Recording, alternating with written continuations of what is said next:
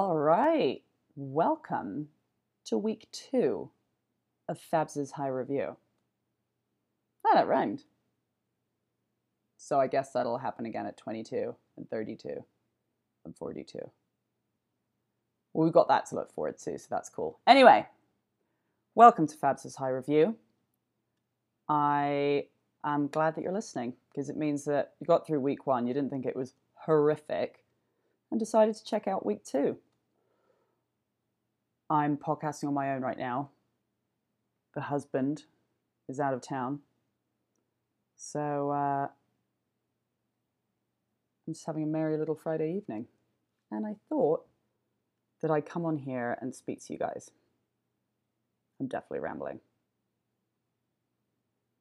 By the way, if there ever is any questions about my line of thinking when it comes to this podcast, because I'll go from talking about one subject and then completely veer off and go talking about another, you need to remember, I'm high. I'm not doing this sober. So if I don't loop a joke back around, I'm really sorry. I'm doing my best. I wanted to talk about spontaneous combustion. Hot topic. I actually don't think spontaneous combustion is discussed enough, and this is kind of why I'm bringing it up. In England, in like the 80s, I feel like you couldn't turn on the 6 o'clock news without reading a story about an old man who combusted in his leather chair in the living room. You know, Fred was checked on at 7 a.m. by a neighbour and found a charred chair and a dead Fred.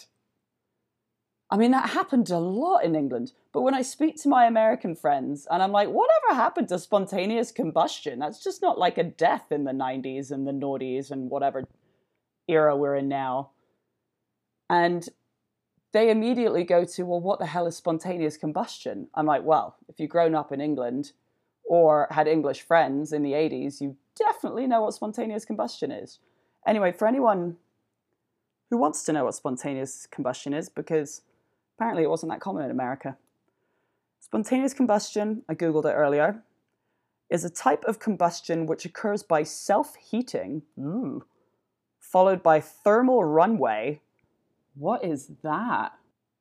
And then finally, auto-ignition from within. Jesus Christ, that sounds like a horrible way to die. Can you imagine? You'd just be sitting there after dinner, reading the newspaper, and then you'd suddenly just burst into flames. And it never ever happens when there are other people in the room. Like, spontaneous combustion only ever happens when you're on your own. It's not like your wife or your husband can put the flames out. They just find you the next morning. It can only be seen as a positive thing that spontaneous combustion isn't a regular death these days. Thinking about it now, I'm fairly sure one of my friend's uncles died from spontaneous combustion. It's very common.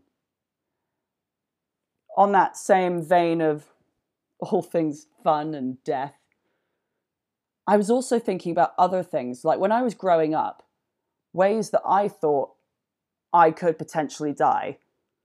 A major one was molten lava. And I don't know why. I think it's because I took Latin and the whole Pompeii Vesuvius thing. But I legit was worried about molten lava. Like it was going to be something I would commonly come across in London or New York. My hair catching on fire, that was another really big one. I think I still carry that with me today. I remember being in a friend in New York's apartment one night before we all went out, and he lit a candle in the bathroom. And it was on the back of the toilet cistern. It was on the toilet cistern. And I, no joke, almost caught my hair on fire as I was sitting there having a little tinkle before we went out. And then it was my fault because I told him that his apartment didn't smell very nice and he needed a candle to make it look a bit brighter. So he went and got a fucking candle and then he put it on the toilet to burn all the girls' hairs that he's bringing back to be seduced by the candle. Actually, he might be listening to this right now. Yeah, I'm still upset about the hair fire thing. Killer bees is another one.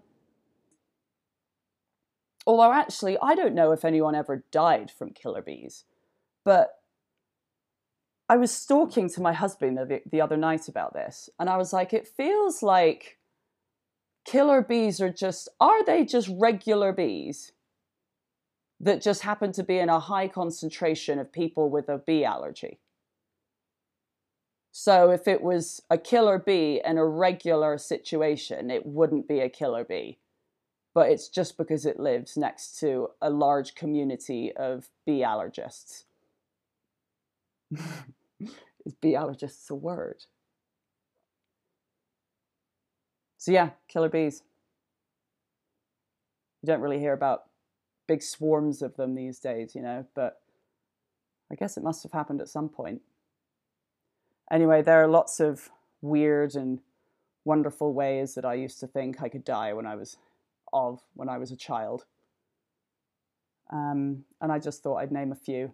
And also just talk about spontaneous combustion because, I mean, come on, it's such an interesting subject. Google it.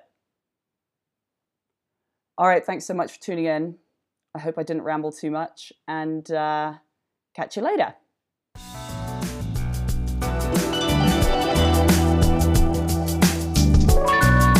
Thanks for listening. Like what you hear?